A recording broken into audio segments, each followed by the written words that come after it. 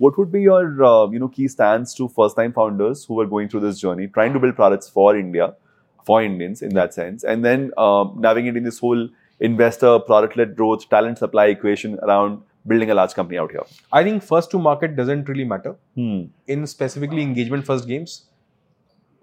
So as long as the company that is playing in the same arena has amazing good product and I would say amazing retention and whatever comes with it and whatnot. So you don't have to worry till the competitor doesn't have it. I think the better product, the one which solves for user love, user trust, and also has figured out other things around it, is eventually going to win. But is it a winner takes all market to begin with? Hardly anything in India would be that, or would it be? Specifically with apps like this, as long as so once you start doing the ecosystem play, that's when you can actually build moats and others can't enter in. But I think early in the journey, there's nothing like moat.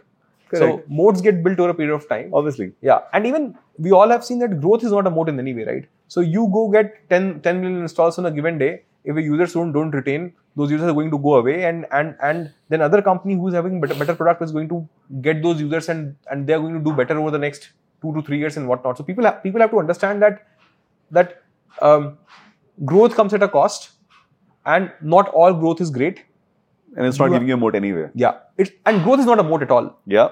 A second timer might as well just catch up on your growth if you have bad retention.